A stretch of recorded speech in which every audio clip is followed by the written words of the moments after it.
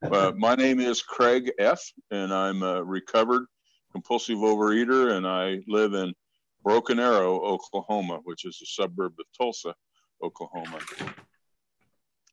I'm going to give my experience pretty quickly because I want to get to the strength and the hope that I have in this program today. I believe I was born a compulsive overeater. Some of my oldest memories are struggling for food. I was raised in a small town in Kansas. I spent a lot of time outdoors. I was athletic as a kid. The weight didn't come on until I was in my later teens. I didn't start having weight problems, but I always had a food problem. And I solved that problem by hunting, fishing, gathering. We lived out in the country, and I knew where every fruit tree and strawberry patch and within walking distance. And walking was, by that 5 or 10 miles from the house, I could get there, get back, and I could find any persimmon or strawberry or blackberry or fishing hole that there was, and bring it home and clean it, and made sure that I got the food that I wanted. That's quite a hobby for a 10-year-old boy, but that was my mindset. I played basketball, I played football, I ran track, I played baseball growing up, and the weight didn't really start showing up till my junior year of high school, and then only slightly. And my coach put me on a diet, and I dropped it, and I thought that was pretty easy because I didn't even give up sugared pop. I just changed my eating habits and dropped 20 pounds. I'm 6'4", by the way. Anyway, I got married young, and my 20s and my 30s are a chronicle of weight loss and weight gain that I'm not going to bore you with, but it included everything from trips to the pay-and ways multiple times to the going to the doctor and getting the 500 calorie a day diet and the shots that were hormones distilled from the urine of pregnant women and vitamin B and all that stuff. I tried the drinking man's diet, which was about a 5-ounce steak and a shot of whiskey 3 times a day. It worked. It's not very healthy. It worked. For a while, until my brother-in-law that was on it with me passed out and about killed himself. In other words, we did the cabbage soup cleanse. I say we because my ex-wife was both my eating buddy and my diet buddy. We did the cabbage soup cleanses every now and then, where that's all we'd eat for 2 weeks, and we'd lose weight and we'd think we were cleaned out and all that, but we'd go right back to the food. I made and lost a lot of money during that time. I lived in Arizona. I was developing houses. I have an architectural degree. I did well with that. But savings and loan crisis bankrupted me, and that destroyed my marriage along with my own activities. About that time, I went to a doctor. First time I stepped on a scale at over 400 pounds. The doctor told me I was going to drown in my own juices. That was a visual that sickened me and scared me. And I said, that's it. I'm a strong-willed person. I'm an intelligent person.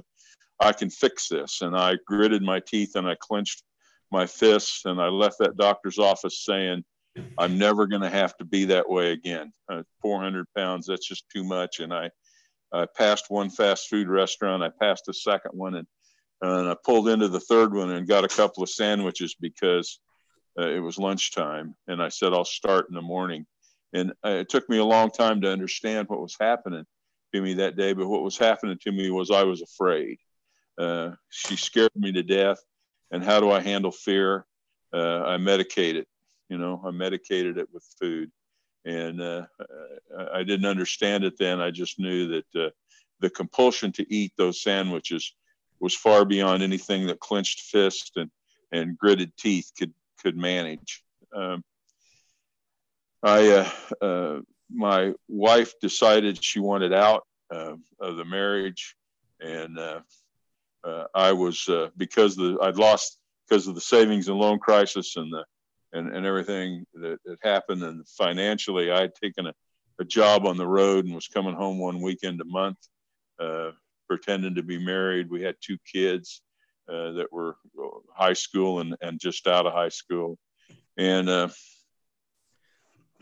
my wife took me to the airport one day, and it's a longer story than this, but she handed me a letter as I got out of her little 300ZX Nissan and barely could get out of it. And the letter said, I want a divorce. And I'd been to, she hit the gas and about tore my hand off as I took the letter.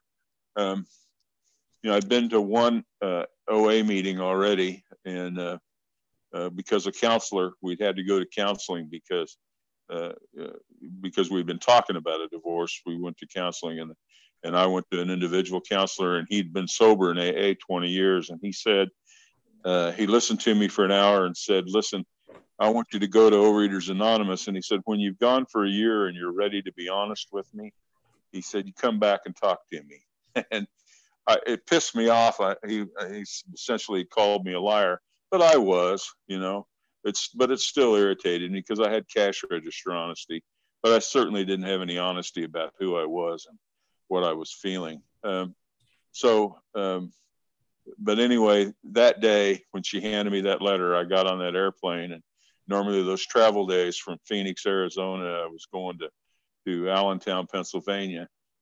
Those travel days would have been perfect days. They were always perfect days for me to eat and drink my way through the day because I had no responsibilities. But that day I didn't. That day I sat on that airplane. I sat in those terminals where I was changing planes, and I looked at that letter and I looked at my life and I said, I'm morally, physically, spiritually bankrupt, and as well as financially bankrupt. And how have I gotten here, and what is this thing that has a hold of me? And I went to a second OA meeting that night, and I listened. And I for the first meeting I'd gone to, it was a large meeting, and I'd spent my time checking the phone list trying to figure out who was who, because I knew that I was probably going to get divorced, and I needed to find the next Miss Right. And the second meeting, it really didn't matter. What mattered to that second meeting was I knew my life was in the till, and I needed help. And I got a sponsor, I got a food plan, and I wish that was the end of the story, because that was March 12th, 32 years ago. And I wish I could tell you I've been sober since that day. I wish I could tell you I'd been abstinent since that day, but I can't. It has been a struggle. It had been a struggle. I did make it almost 2 years off that meeting. I lost most of the weight. I was back down to my high school playing weight. And of course, I was still crazy. My head, my sponsor would ask me how I was doing, and I would tell him how much weight I lost. And he would say, there's your vanity. How's your sanity?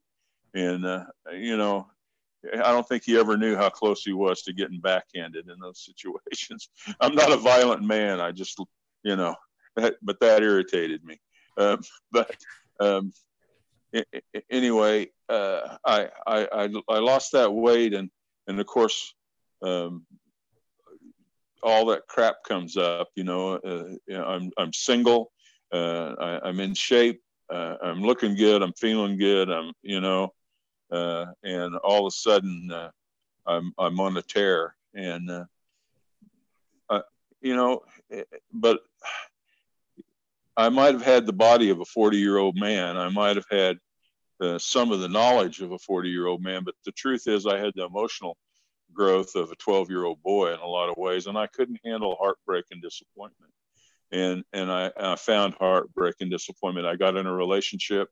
I moved here to Tulsa. I got in a relationship with a woman who, let's just say she wasn't yet divorced. Another way of saying she was married. She got pregnant. We had a child, and she decided that she didn't want to play on the same team anymore. God bless her. She had to make a choice, and I still love her, and I want her to be happy. But that didn't make me happy. And I went into a tailspin, and I went into, I wasn't ready for that kind of heartbreak. That was the love of my life. And what do we do? What did I do with fear? What do I do with heartbreak? In that relapse, I hit 520 pounds. And, I am a real compulsive overeater. There's no doubt in my mind. And, I tried a lot of things. I tried See How. They work the steps. And it's a great program, for a lot of people. I work the steps with a notebook, and they only let me do one question a day. And if I could handle this disease, if I could handle life without the steps, without the spiritual awakening as a result of the steps, I wouldn't need this program. I need this program because of what it offers me in terms of a spiritual solution. And and to get to that spiritual solution, I have to work the steps, and I have to work the steps quickly and diligently and thoroughly. And for a long time, I had drug my feet on the steps. I drug my feet on step 4. There were a lot of things I didn't want to confess to. There's a lot of things I didn't want to tell anybody. I was some of them I was both proud and ashamed. But I didn't want to tell anybody. And there were certain things I didn't want to make amends for. I didn't want to make amends to people that had harmed me if I thought they'd harmed me. I didn't want to make amends if I harmed them, if I thought they harmed me as well. Why should I make amends to you when I felt like your harm to me was more egregious than my harm to you? That made sense to me.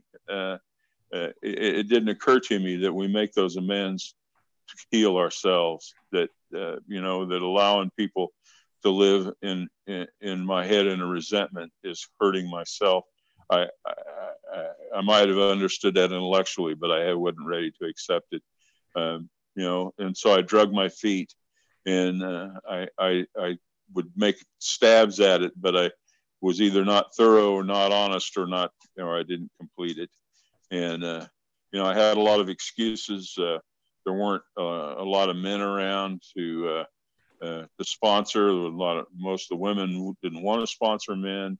Yada yada yada. I couldn't find the right sponsor. I couldn't find the right ink pen. I couldn't find the right piece of paper to write on. All those were good excuses for not finishing that 4th step. All those were good excuses to me for not getting that 9th step done. And besides, the first 2 years, all I'd had was a food plan and meetings and the tools, and it seemed to work for a while. So why should I need this spiritual awakening as a result of the steps? Nobody had pointed out to me that those tools are simply crutches. They're crutches and handrails that we give each other in order to help us get through to the point where we have the freedom from the food obsession, where we get through to the point where the promises of the 9th, 10th, and 11th and 12th steps start to come true in our lives. We use these things. We use this crutch of meetings, the crutch of the fellowship. We use that in order to support ourselves until we get there. 5 minutes. 5 minutes. Great. So I'm going to read to you. I'm going to read to you from page 25, and there is a solution. And to the top of the page, it says, there is a solution. Thank God there's a solution, huh? We could have a cancer that didn't have a solution, but we have the disease that has a solution. Almost none of us liked the self-searching, the leveling of pride, the confession of shortcomings, which the process requires. Excuse me, I'm getting over a cold. Which the process requires for its successful culmination. but we saw that it really worked in others, and we'd come to believe in the hopelessness and futility. Excuse me, that we'd come to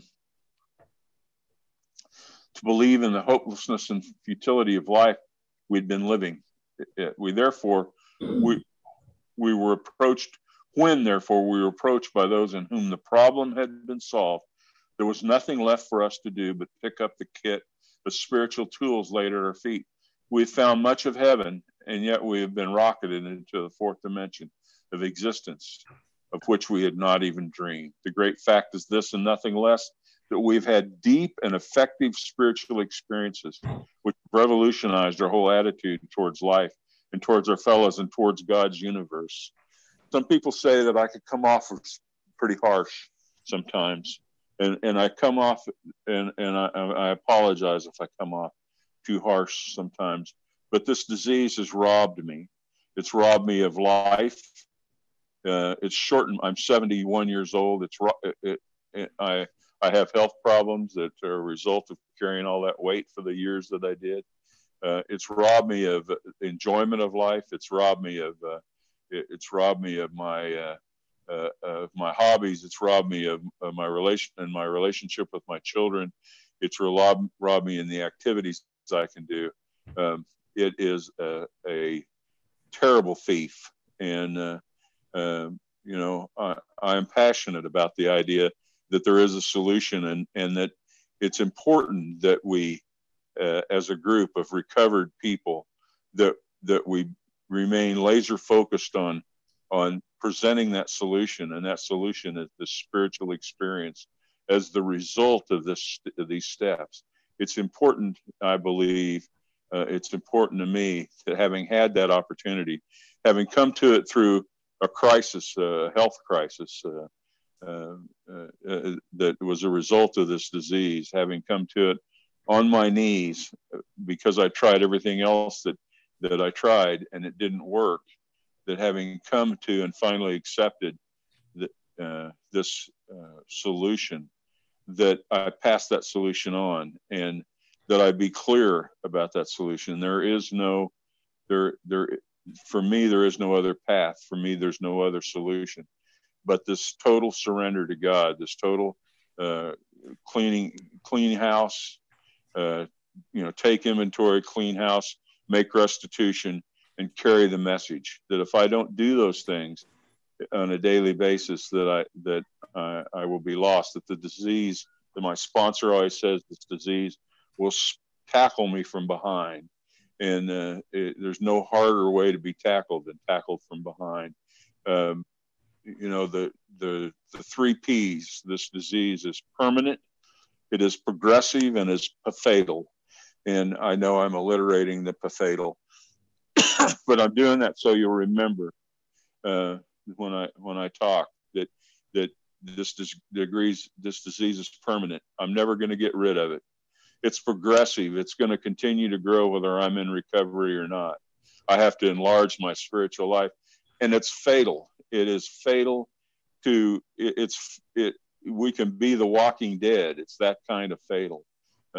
It robs us of life. It robs us of the passions of our life, and it robs us of the time on this earth. And yet there is a solution. And there is a solution, and the solution is the spiritual solution. It's working those steps so that I have that spiritual awakening. And with that, I'm going to pass. Thank you for having me.